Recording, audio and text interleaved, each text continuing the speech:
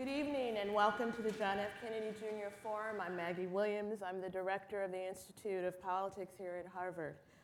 Our subject tonight is humanitarian intervention in Syria and responses to the enormous humanitarian crisis gripping that country. Our moderator, Jacqueline Bhabha, is a scholar and global human rights advocate who has worked for decades on issues of children's rights, migration, and citizenship, as well as protecting the rights and well-being of refugees. Currently, she is a professor of practice of health and human rights at the Harvard School of Public Health. She is also the Jeremiah Smith Jr. Lecturer in Law at Harvard Law School and an adjunct lecturer in public policy here at the Kennedy School. Formerly, Professor Bhabha was director of the Human Rights Program at the University of Chicago.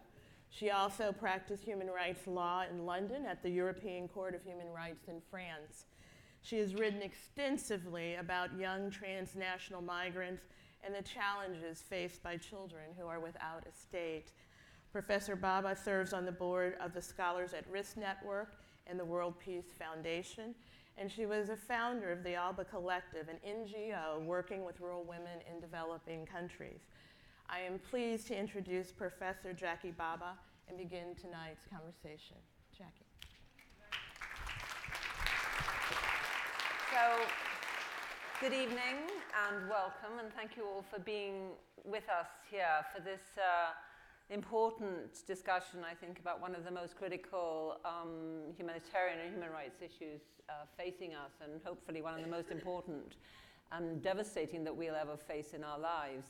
I think we all know, as was just mentioned, about the dramatic loss of life that has occurred since the outbreak of the conflict in Syria 5 years ago. We also know about the massive displacement of people, the trauma, the suffering, the destruction of medical facilities, and the devastating impact on the surrounding neighborhoods and the countries that border Syria. So we know all that. And we also, of course, are well aware of the dramatic impact that this very large-scale human tragedy has had on Europe, on loss of life in the Mediterranean, and on the future, perhaps, of the EU as we've known it. So there's a lot that many of us know, and I'm sure many of us in this room are following this evolving tragedy with enormous concern.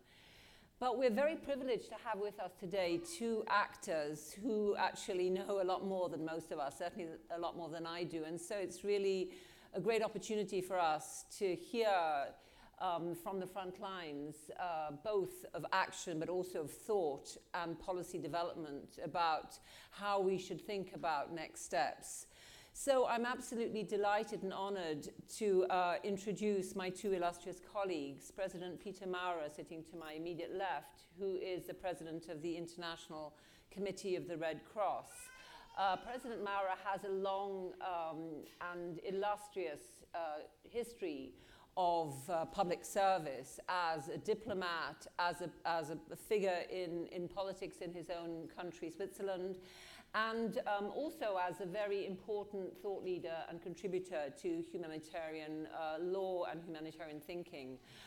Before he took up this position as president of the ICRC, he was the foreign secretary in Switzerland.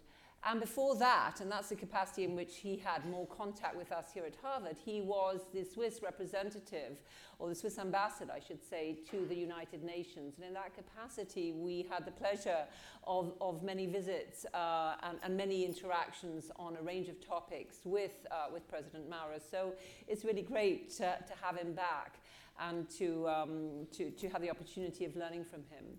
And to President Maurer's left is Professor Ignatieff, who, of course, needs no introduction in any audience, and certainly not in this audience. Suffice it to say that, like Peter Maurer, Professor Ignatieff straddles the two worlds of kind of thought, academy, and scholarship, and practice, and pragmatic calculation. And that combination, I think, is what's going to make this conversation so special. So the marching orders for today are very simple.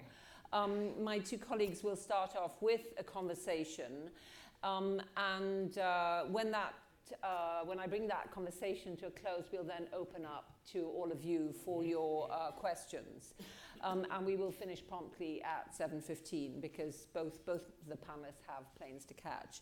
So let me just start off, Peter, if I may, by asking you, I made some of the most obvious points that we all know about this terrible situation, this terrible humanitarian crisis in Syria, but I gather that you are recently back from Syria. So I wonder if you could just kick off by giving us some of your impressions of the situation as you've seen it on the ground very recently. Thanks, Jackie and colleagues. Good to be back here at Kennedy School.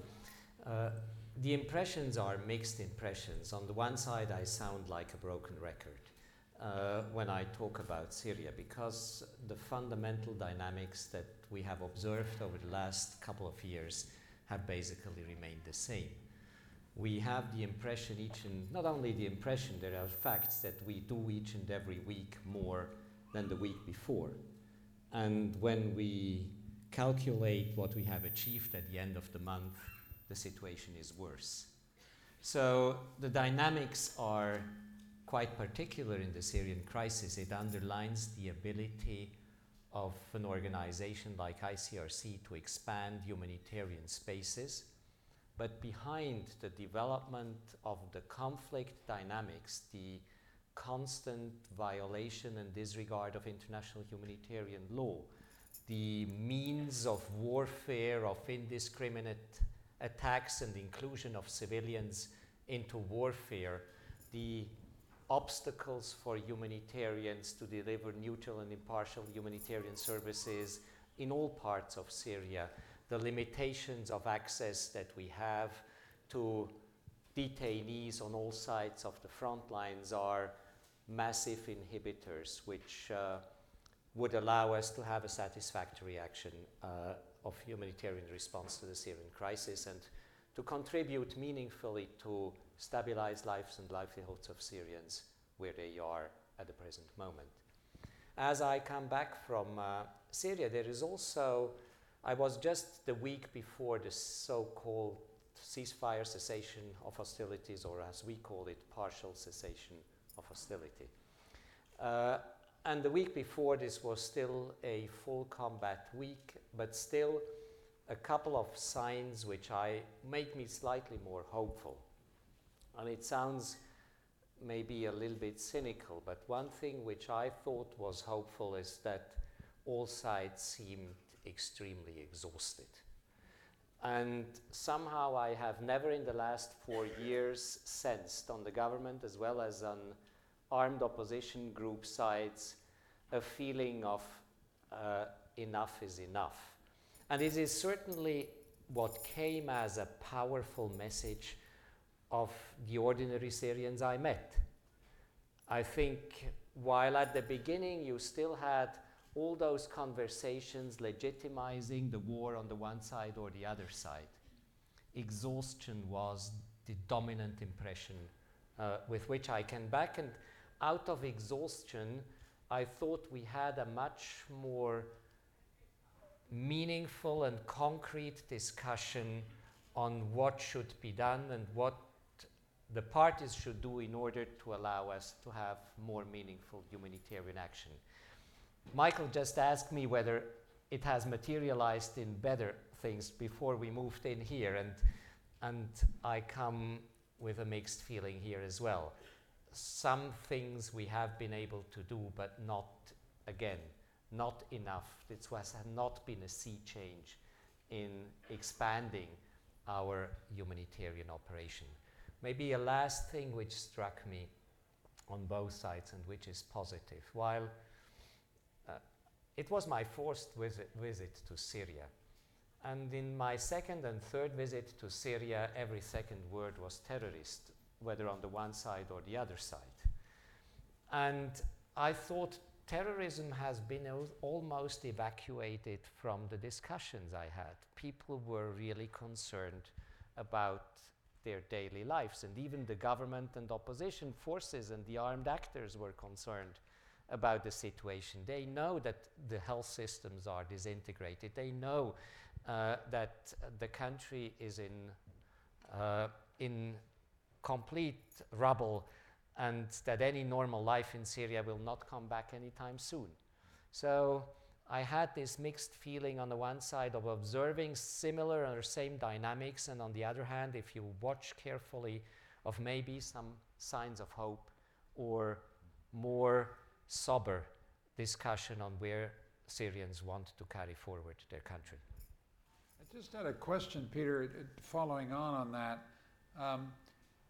Has the cessation of hostilities, the partial, semi kind of might be cessation of hostilities, whatever you call it, has it made actual humanitarian access to besieged areas on either side of this conflict easier, yes or no? I wasn't clear what you were telling me.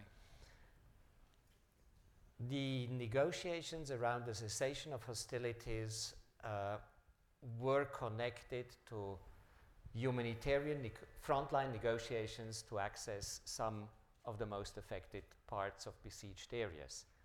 And so we had, together with the UN, the Syrian Arab Red Crescent, and the ICRC, have negotiated accesses and significant humanitarian deliveries to some of those besieged areas. And this was kind of an accompanying positive humanitarian measure to somehow underline the seriousness of the parties with regard to the cessation or partial cessation of hostilities.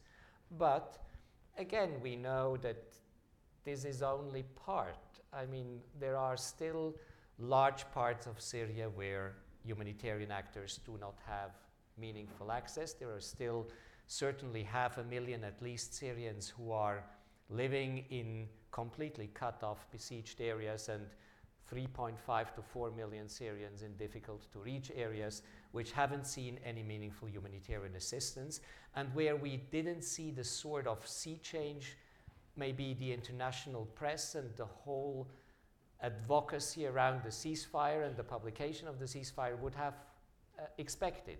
I mean, when you read the New York Times and all the international papers, you would say there is ceasefire in Syria or residual violence going on, and this should lead to an influx, a massive influx of humanitarian assistance to stabilize at least some of the worst parts. And this has not happened in that quality sea change that I would have hoped for or I would have expected.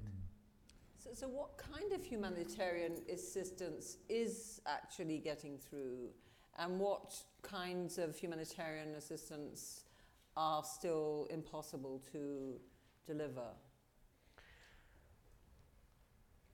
Well, a lot of humanitarian assistance is possible to deliver, and we have negotiated to expand basically the portfolio of the humanitarian kits that we are able delivering.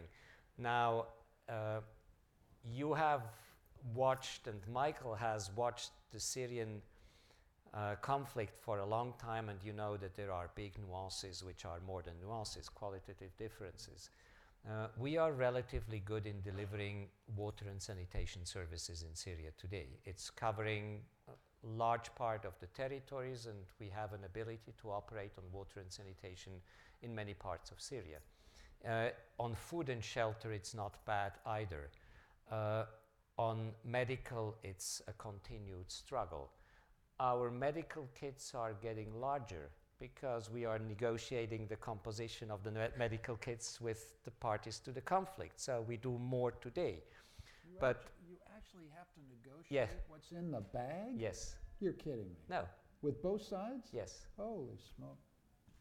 Now, it's one of the realities in the Syrian conflict that, I mean, ideally, what the concept of humanitarian action, according to the Geneva Convention, would say that there is a space for neutral, impartial, and independent humanitarianism, which would base its kits and deliveries on needs assessment and independent needs assessment. But the Syrian conflict has been emblematic in basically bringing tit-for-tat negotiation to humanitarianism. It's not that the space is offered for everything which is needed. the space is negotiated. And even in the positive examples that I mentioned, it is well known that in Madaya, Kafraya, and the villages that we were able to service first after the cessation of hostilities, that the delivery of those goods that we were able to deliver, the distribution of those goods were tit for tat. And this is new humanitarianism in the age of communication. Both sides were watching scrupulously when one package was unloaded from a truck, that in the other part it would also be a package unloaded. Right. And when the one package stopped on the one side, another package stopped on the other, and you had to negotiate again. They're talking on the cell phone. Oh. It's constant, on-spot, on-site, time, real-time negotiation and delivery of tit-for-tat humanitarian delivery. So it's a complex situation. It's more complex than in many other situations in which we negotiate. It's kind of emblematic of a new form of humanitarian reality which puts a lot of pressure on negotiating the content and the package, and have still a perspective of relatively neutral assessment on what is needed, and then the negotiation continues upon delivery to the sort of the detail of the kilo of what is delivered. What needs to change here? What kind of pressure from the Russians on the Syrians, Iranians on the Syrians, American putting pressure on it's a proxy war, right? So the people who are doing the tit for tat are to some degree responsive to pressure from external actors. What needs to change so that access can open up a bit? Is this going to be part of a peace process that goes on? What do you need the outside actors to do to get these tit-for-tat guys to loosen up a bit and open it up so more people can get assistance? Well, we are and have always been relatively skeptical to link the progress on humanitarian assistance and protection work too closely to the political deal on the future of Syria. It's, in our concept, a recipe for failure, and if we are in tit for tat and still extremely reluctant humanitarianism that is able to unfold in Syria, it's because we think that humanitarian assistance and protection work has been highly politicized. And it has been linked exactly to the concept on whether and how Syria should look like in the future, with the most prominent questions which is dealt with at the political negotiating table on what the future of the Syrian president is. And if you link humanitarian work to the political agenda on the future composition of the Syrian government, on the timing of the elections, on the process which should lead to those elections, the inverse movement that we have observed over the last 2 years was basically that you take hostage humanitarianism of the non-progress of the political process. On the other hand, if there is strong political process, you can imagine that this is a good sort of precursor and condition under which also better and greater humanitarian space can be negotiated. But this is the point why I came to Harvard this time also, is to interact with many of you here at Harvard on our effort to enlarge the template of humanitarian negotiation.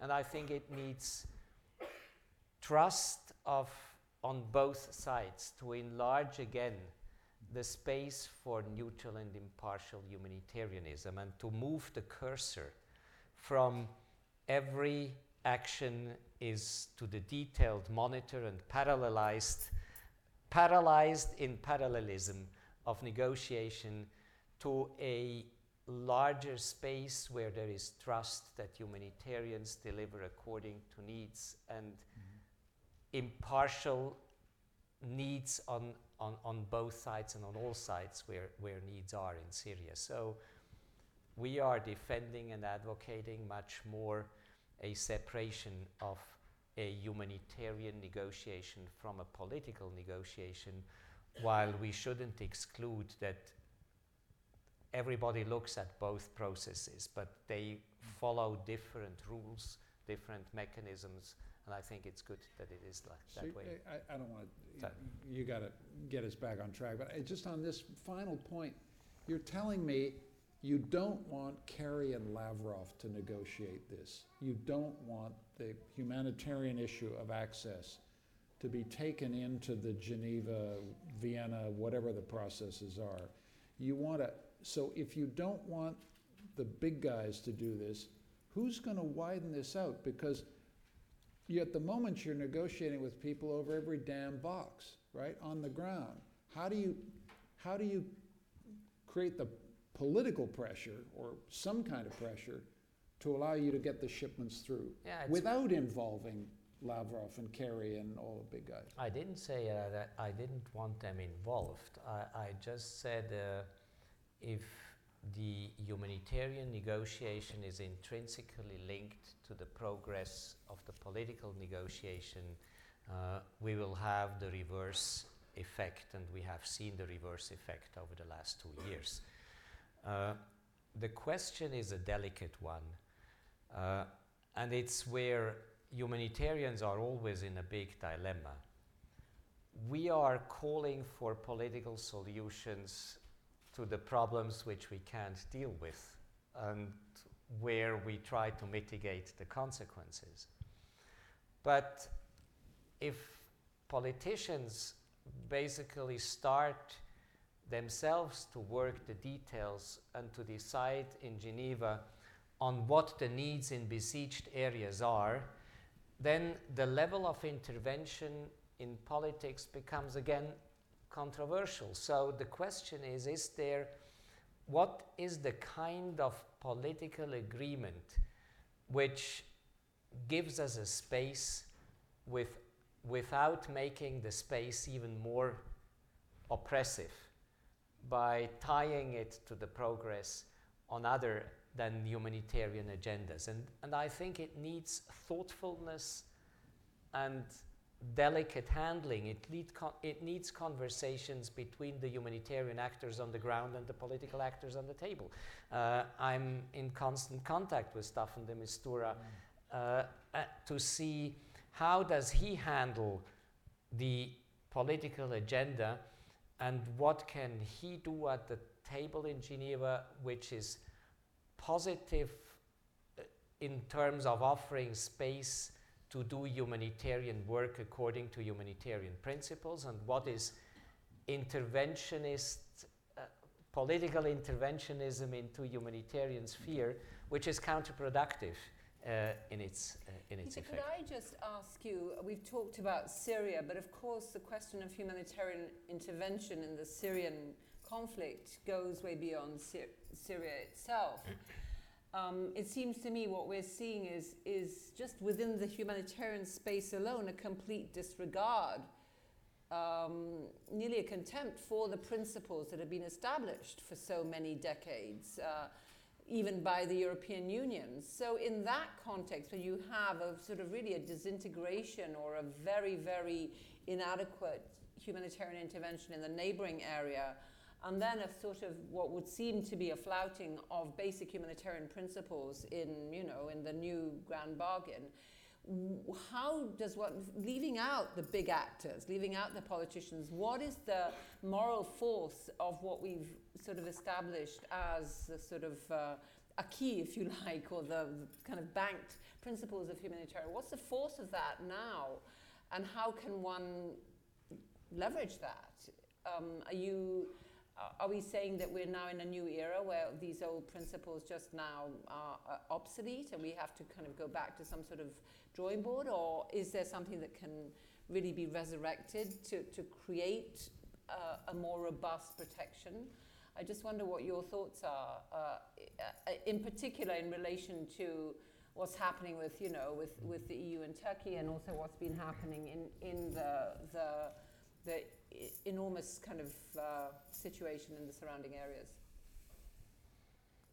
Well, Michael has a lot to say about this as well, because he has longer than I observed the development of humanitarianism, but my view would be that we have to be careful in describing the sort of degradation of the respect of principles and law. It's inconsistent and insecure what the development really were over the last 20 years. Principles and law has enshrined in the Geneva Conventions, and neutral and impartial and independent humanitarianism have been important guidelines for our work. And we should not believe that they have informed the action of actors in the past just like that. There was never a phase of respect of laws and principles. And we always were confronted with this ambiguity which characterizes our work on the ground, that on one side it's the law to behave in a certain way, and each and every time, and we do that for decades, we had to negotiate the concrete agreements under which we were able to operate. There has never been a time where ICRC had a license to operate and to go where it thought it had to go. Humanitarian action on the ground has always been informed by the ambition of the principles and laws enshrined in the conventions, and at the same time had to be negotiated with parties to the conflict. What is more complicated today, as these parties are more numerous, they are more fragmented, the landscape is more complex and complicated. It's the landscape is more difficult to negotiate, and even mathematically it's more difficult. The Taliban and the Afghan government were two parties with which were structured and with which you could negotiate. The Syrian situation, even the Afghan situation today, is much more complicated. So one of the key tasks of an organization like a frontline responder to humanitarian assistance and protection need like ICRC is always to negotiate the best possible deal under enormous pressures from parties to conflict, where they balance their obligations under the Geneva Conventions, which is a trade-off between military necessity and protection of the civilian populations. It's never been a unilateral sort of human rights approach where you would set standards to respect. International humanitarian law has always been informed by the ambivalence and the dialectics of military necessity and protection needs. And out there, we try to negotiate the best possible deals, and we have done that in many times, but the conditions are different today, and that makes it a little bit more difficult. Can I go at Jackie's question in a different way? Because Jackie's a lawyer, she went at the law and was saying basically, you know, what the heck has happened? The law is flouted everywhere, and you're saying, well, let's not get sentimental. We've always had trouble enforcing humanitarian law. But let's step back and ask it a different way.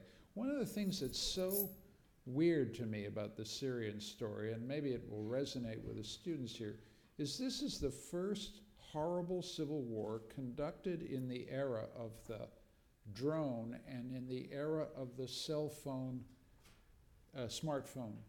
So that the effect of that is we have more real-time footage of atrocity in higher volume than anything that we've seen. This is a war that you can get. when I'm putting a lecture together on Syria, I got more atrocity footage than I know what to do with, that I can run just continuously. And what's interesting and paradoxical is the more we see, the less we care. That is, the problem here is if you're asking why humanitarian access is difficult in Syria, one reason may be the external world has detached itself from Syria in some weird way that we can't quite understand. One of the things you notice is that the support for the international agencies dealing with refugees are 50% funded. I mean, it's as if everybody can see this stuff happening, and the money is not flowing out of people's pockets the way it was, and it's not even flowing out from the pockets of governments. So I'm wondering whether you can reflect as a humanitarian on whether I'm right that there's a disconnection between the zone of safety, the zone of danger called Syria, and the zone of safety called this. Am I overdoing this? Because I feel I contrast this with Bosnia, where if this forum was held in 1995, this place would be full of kids saying, do something, right? Flash forward to 2015, 2016, I don't get that. I don't hear that in the public. And because I don't hear that in the public, then you guys have nothing behind you politically. Syria is just not an issue. And so you don't have the political support to get the political actors to work, to get anybody to go. This charnel house is just in a bell jar. Michael, there is a part where I agree and one where I would disagree. I agree with you with the part that this is an international situation that has been created in and around Syria, which in terms of communication and knowledge about what is happening and use of communicative tools to portray cruelty has brought us into another sphere. That's obvious. I'm not so convinced about the assessment that you make with specific to the Syrian crisis. We are struggling all over the world in space and time for decades now with what I would call our Bermuda Triangle, that there is a huge disconnect between what we see are the needs of people from violence, emerging from violence and conflict in many parts of the world. What is on the second part of the triangle, what is the public perception and visibility of those needs? And thirdly, the funding of humanitarian activity. And there is a disconnect between the three. A lot of money goes into high visibility conflicts where not necessarily the biggest needs are.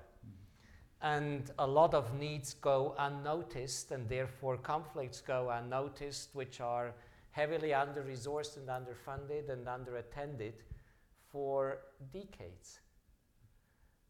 We had, in certain months in last year, we had higher death tolls in Salvador from crime than we had in Syria from war.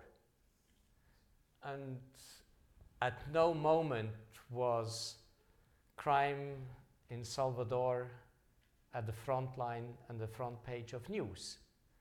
So the humanitarian impact of violence, urban violence, criminal violence, drug violence in some of the places causes similar suffering, but it doesn't appear at certain moments. And not to speak even about some of the conflicts in Africa which have disappeared.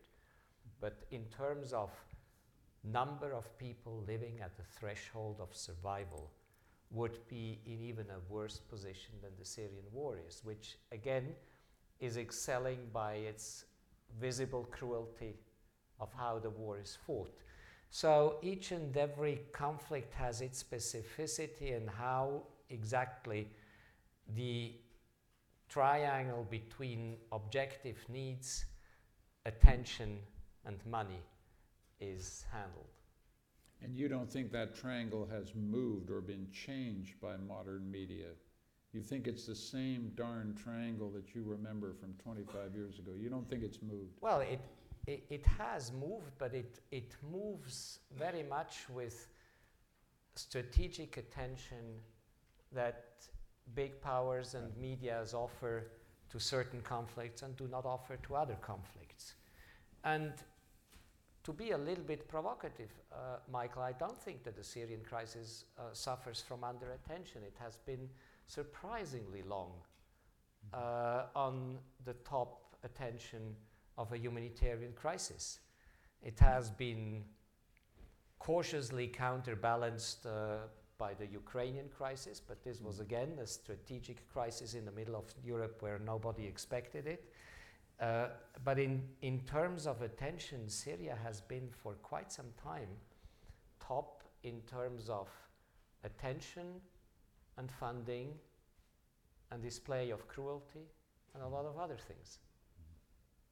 Is it also the case, though, that the problem in Syria is that nobody actually knows what to do?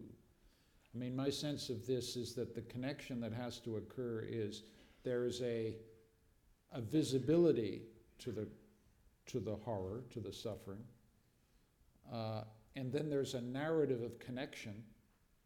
So it's not just one thing after another. There's a story about why we should care about this.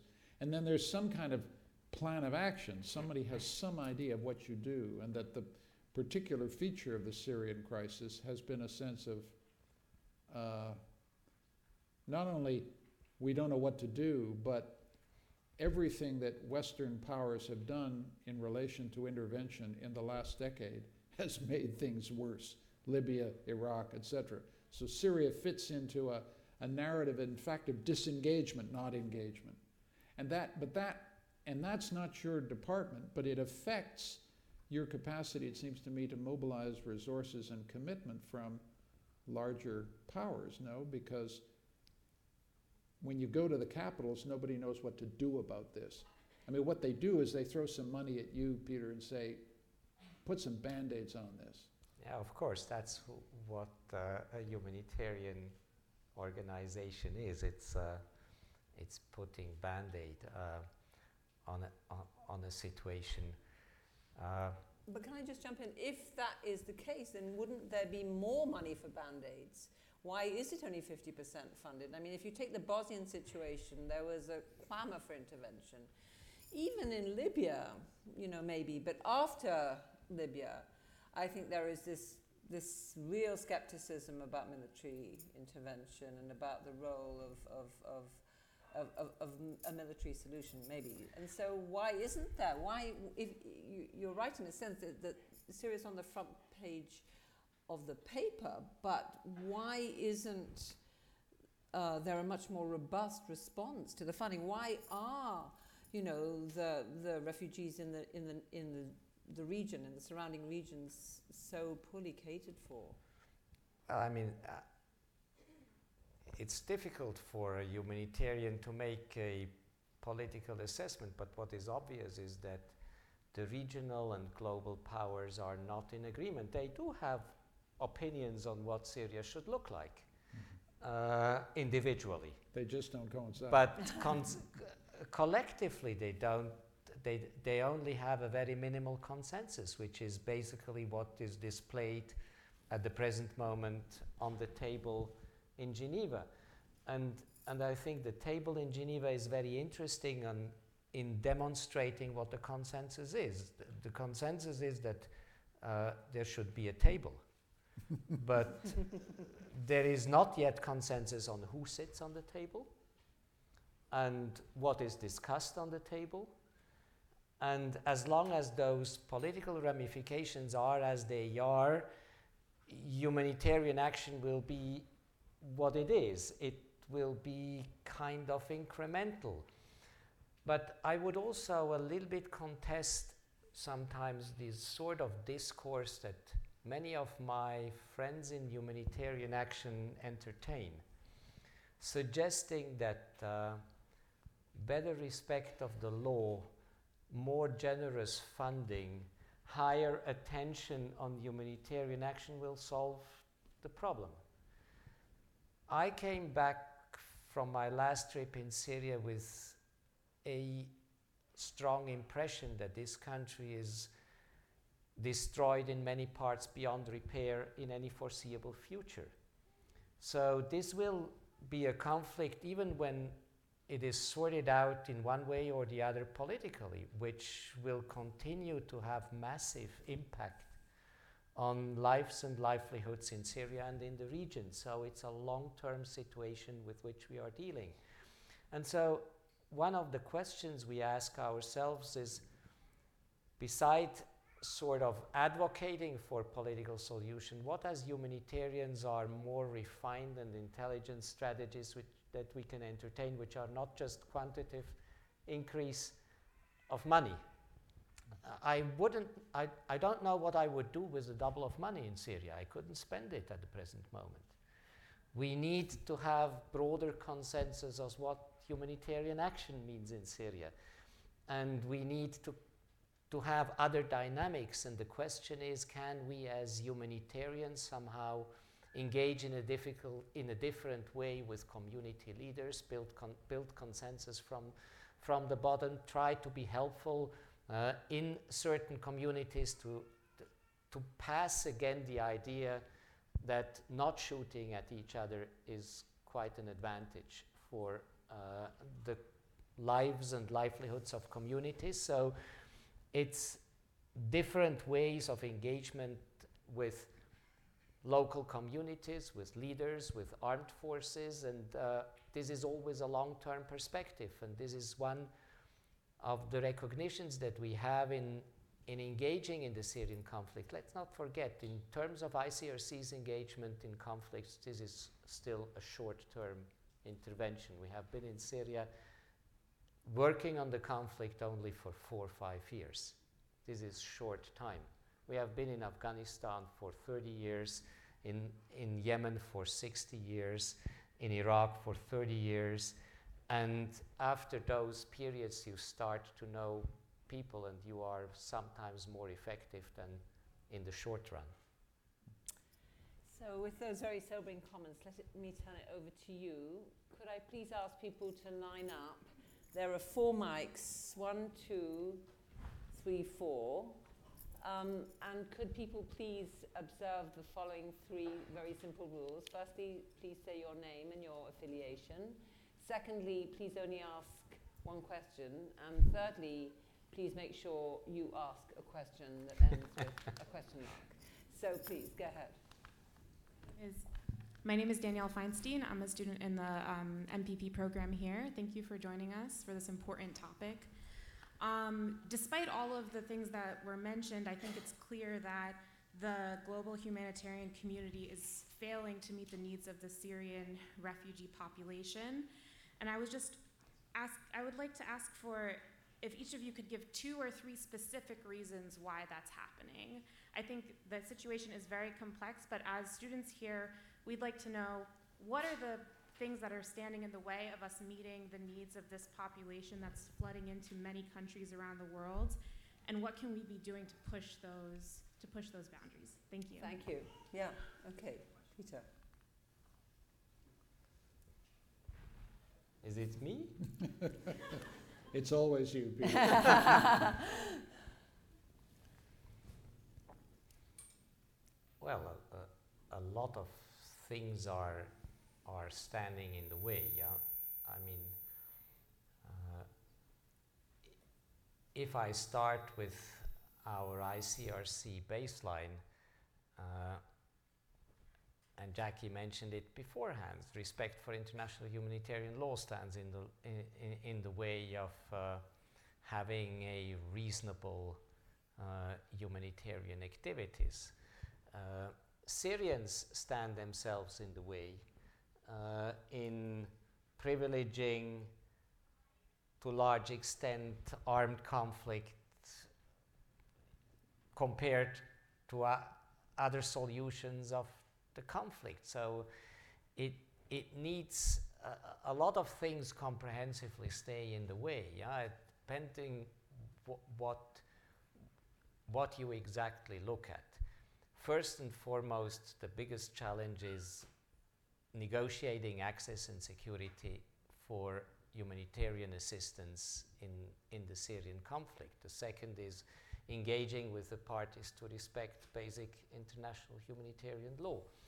And if we would have the two if we would be able to move the cursor on the two considerably, the Syrians at least would not be displaced to the extent they are displaced today.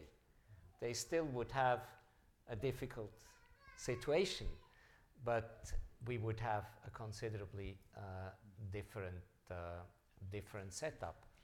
And at the end of the day, I mentioned the word beforehand.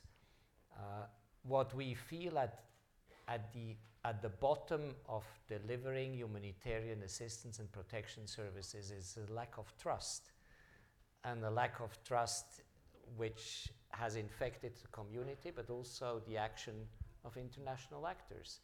So it takes time to gain trust of the parties in Syria so that you can deliver and do what you are doing. And this needs engagement and presence and finding concrete solutions. If I could just add on that,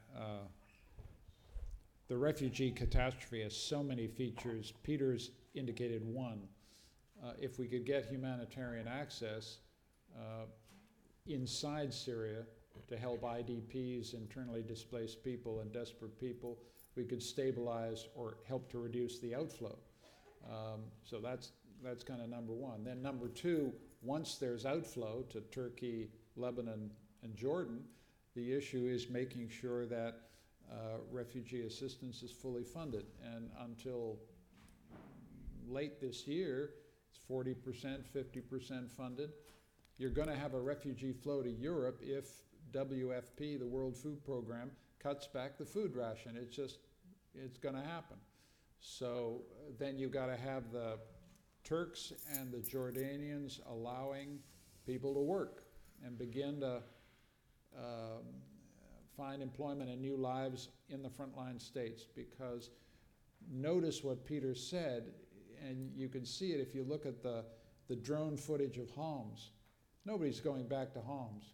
Homs is done, or the center of Homs is done. And that's a big city, and he was there, and I'm sure he would confirm what I say. So yeah. There's that. Then there's the third thing going into to Europe, which is just Europe is basically running razor wire up, one state after another. Not just the Visegrad countries in the east, but essentially borders are closing very rapidly. And we will wait to see whether the grand bargain between Turkey and Germany is effectively border closure that dares not speak its name. And then finally, and I'll stop with this, the United States has taken 3,000 Syrian refugees since 2011. And this country has a great record of refugee integration and resettlement. And for security reasons, it shut it down. And this, in my view, is a humanitarian catastrophe, but it's also a strategic catastrophe because the United States is sitting watching a refugee flow which is destabilizing Europe and pretending to be a bystander in a situation where the United States for 75 years has been a crucial guarantor of the political stability of Europe. The refugee problem is not just a humanitarian issue, it's a geostrategic issue, and Americans need to understand the role that America has played in European security and stability. And that's where they need to understand the refugee issue. Sorry for the speech. Normal service is now resumed. Thank you so much. Is there a question up there? Oh, no. Okay. Yes, go ahead. Hi, I'm Will, freshman in the college. And I'm wondering, what do you see as the future of American engagement in the humanitarian crisis? And how might this change following the election cycle? That's for you. I think that's fair. Go on, Michael. I'm sure Peter would give you the numbers, but the United States has been a long-term stable funder of ICRC over a long time. And the ICRC-US relationship is very close, but it's also not easy, because the ICRC is the outfit that went into Guantanamo and said some of the things that are going on in Guantanamo and in American detention facilities after 9/11 were a violation of basic humanitarian principles. One of the good things about the ICRC is that it takes money from the United States and gives the United States a hard time. It also does this to many other states that are donors of the ICRC. As for the political aspects of this, further to my previous question, the president, in my judgment, is not going to move to do anything for Syrian refugees until after the election, because he doesn't want to give any political gifts that the Republican nominee can exploit. And so, essentially, decent humanitarian treatment of refugees is held hostage to the American political process until after November. Then we'll see who gets elected, and it's up to the American people to decide. In the period between November and January, this president, as a lame duck, has the capacity to do all kinds of things. And I hope even in that period between November and January 20th, or whenever the new president is sworn in, he'll take a lot of refugees into this country and show up and show the kind of leadership that the United States has shown in the past. That's just me. That's just my view. Yeah. Thank you. Peter, would Well, you like just to say that? Yeah, go ahead. maybe just one word. Of course, I can confirm on the one side what Michael said. ICRC. If we look at ICRC, we have one of the most elaborated and densest relationship that we have with a country is with the United States, because of the multiple engagement as supporter for our assistance and protection work, but also in terms of engagement on respect of international humanitarian law in the conflicts in which the United States are involved. So this is an elaborate, dense, and important relationship that we would hope will continue and further strengthen as we move forward. But I would hope and expect that, hopefully inspired by an institution like this one, whoever is the new president of the United States will also be a leader to reflect on the future of humanitarianism, because this cannot be just reflected upon by humanitarian agencies. It needs, again, a reflection of how we deal with a world which is producing victims and having conflicts with impacts which go far beyond the countries in which the conflicts are. And this is quite a dramatic situation, and everybody knows it. We have seen in decades the largest population displacements in the world. Out of conflicts, 60 to 70 million people are displaced because of violence. Only 15 million of them, only 15 million are refugees. 45 million are internally displaced. Most of those displaced are displaced in neighboring countries of conflicts, not in highly developed countries, but in poor and fragile societies. So there is a question here out, where and how can fragility with which the world is confronted with in broader geographic region, how can we cope with this fragility? And it needs a little bit of thought work and political leadership, decisions on where you put money and how you hook up stabilization efforts, humanitarian and development stabilization efforts in those societies, how you make the international institutions fund in order to address money to the priority issues which cause problems.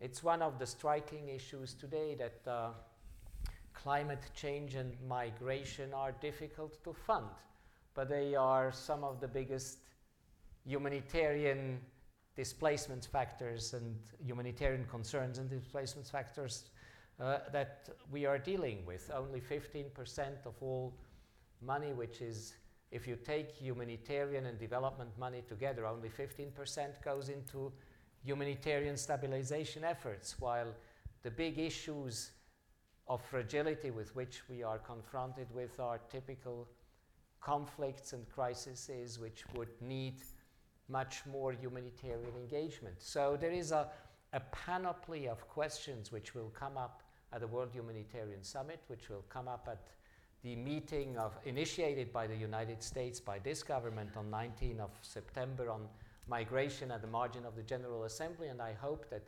these are initiations of processes which will bring the international community, humanitarians as well as states, to reflect more profoundly on how we stabilize a situation which is by and large highly fragile, volatile, and maybe out of control.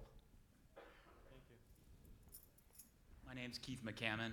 My question is about the grand bargain between the EU and Turkey. I wonder if you could speak in more detail about your opinion. I think almost every humanitarian organization in the world has criticized it, but some view it as the last best alternative to a deteriorating status quo. So what are your thoughts? Well, we'll have to see what practice and executive legislation of the deal is. A lot is unclear on how it will be handled. On the one side, I'm encouraged by all those European politicians who say that this deal should be implemented according to international law, human rights law, humanitarian law. Their humanitarian agencies, many of them have expressed doubts and concerns. So we are in this process in limbo where our first and foremost priority is to engage with the European Union into a discussion and to see how exactly the deal is implemented. What are the terms of reference of the boats cruising in the Aegeus with regard to saving lives, and how is this exactly happening, and what are the protocols of saving those who are picked up in the sea, and where are they landing, and what are the procedures afterwards, and which they have options to have due process and review of their status and legitimacy under which they are entitled to be in that place or another place, or be sent back to the country of origin or the country of transit. So a lot of questions are still open in terms of who does what and what are exactly the executive legislation. And of course, with ICRC's experience and knowledge with regard to some, at least, of the issues, we are interested to engage in this discussion. We want to know and engage with the European Union on detention of migrants. Everybody knows that in our view, detention of migrants is an issue of last resort which should basically not used. And if it is used, we are interested that those detention facilities in which migrants are put are humanely offer humane conditions for those who are temporarily detained. So we want to engage on a concrete discussion before we are judgmental on what exactly the degree of respect or violations of the deal as such with regard to the bodies of law for which we are responsible are. But this is an issue of discussions which we hope to address, as well as other humanitarian agencies, in the weeks to come. Michael, do you want to comment? No. Okay, yeah. Good evening. My name is Joseph Atterman. I'm a graduate student at Harvard Center for Middle Eastern Studies. An awful lot of the discussion this evening seems to have been based around the state-level discussions on Syria, and yet a third of the country is ruled by a group that is the elephant in the room at the Geneva talks, that spurns kind of Western intervention or humanitarian action, and certainly seems to be an obstacle and a huge black hole in terms of humanitarian action in Syria, and will be in the future when ISIS eventually collapses. So my question is, at what point does the risks of humanitarian action and intervention outweigh the human life on the ground?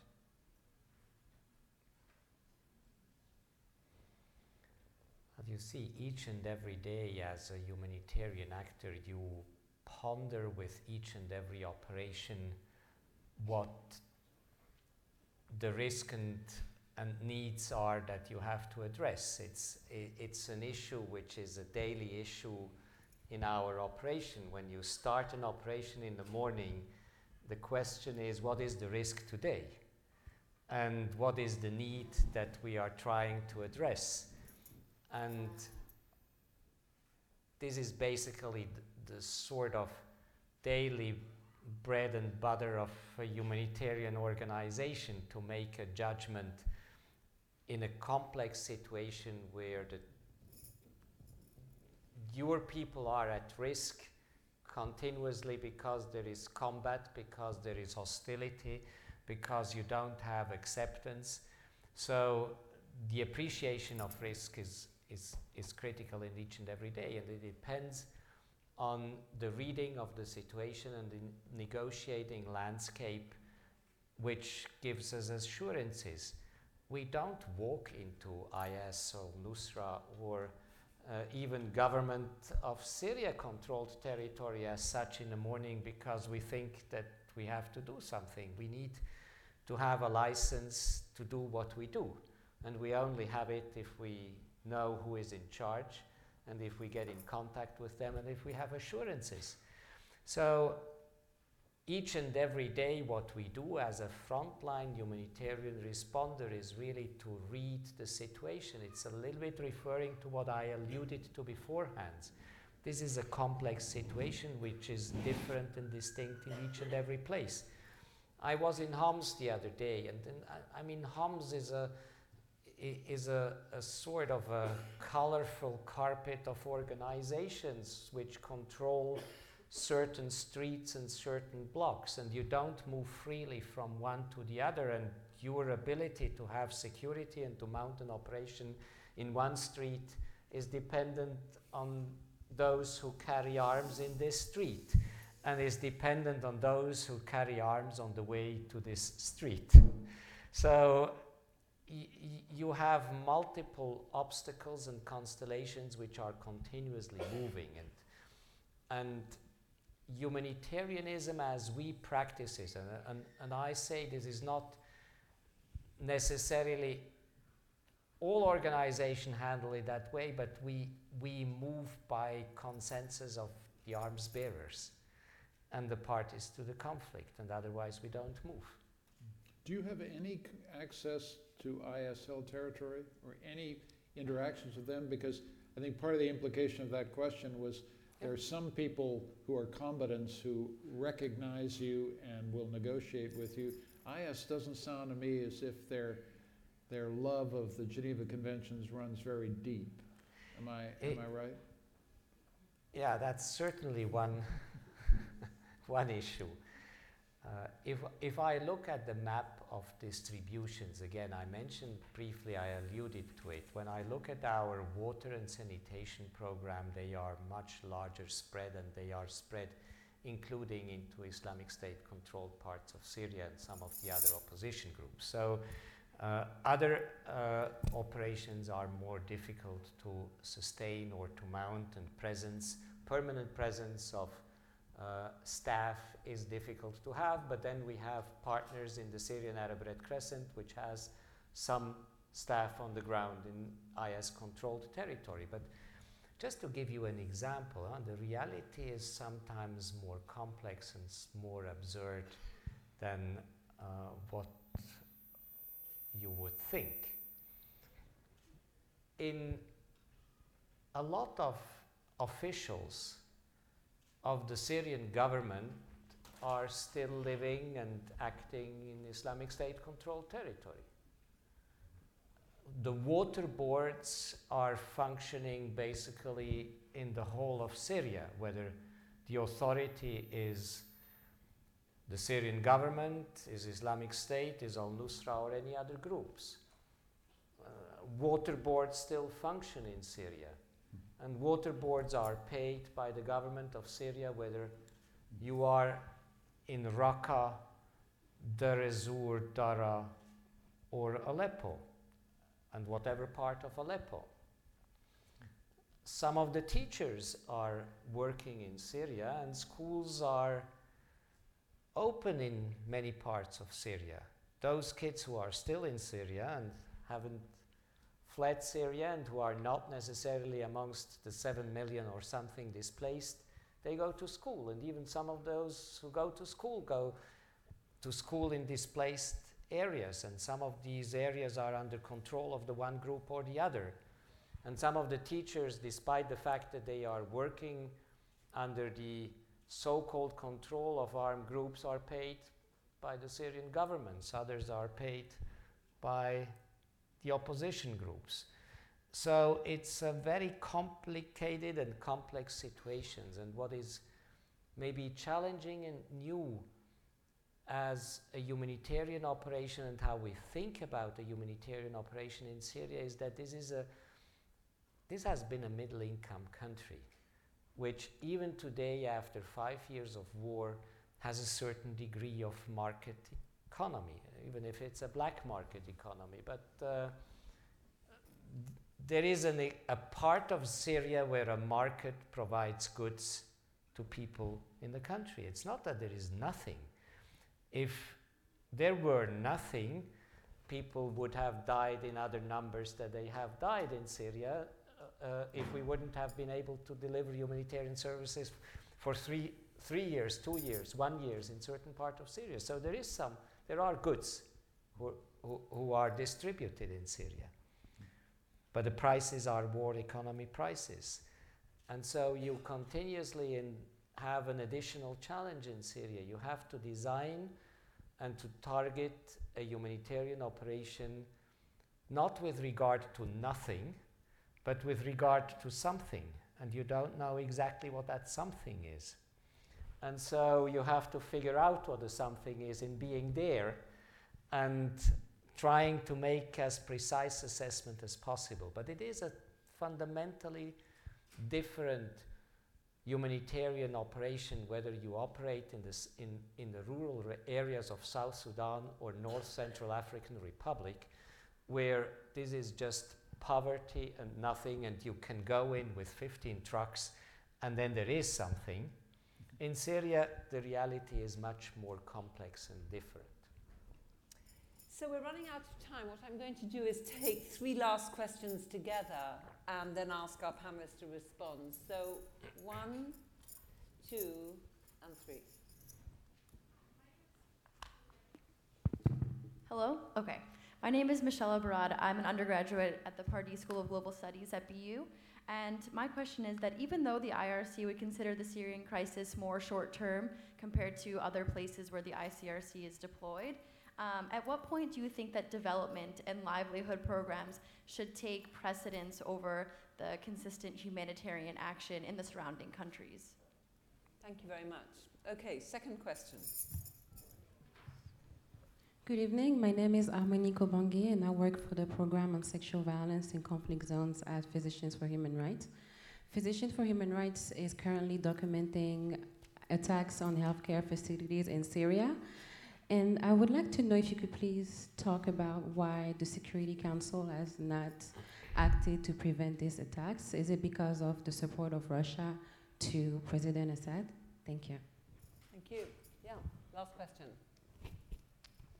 Hi, my name is Ali Wine. I'm a first-year MPP student here at the Kennedy School, and I was wondering if you might reflect on an observation that Professor Ignatieff made early on in the forum, namely that if we were holding this forum in 1995, there would be much greater agitation for the United States and the international community to do something about the crimes that were occurring in Bosnia. And I'm wondering, based on your experience, what are the characteristics of humanitarian crises that tend to elicit more collective action and more public outcry versus others that tend to elicit less reaction, if you might distinguish between the characteristics. Thank you.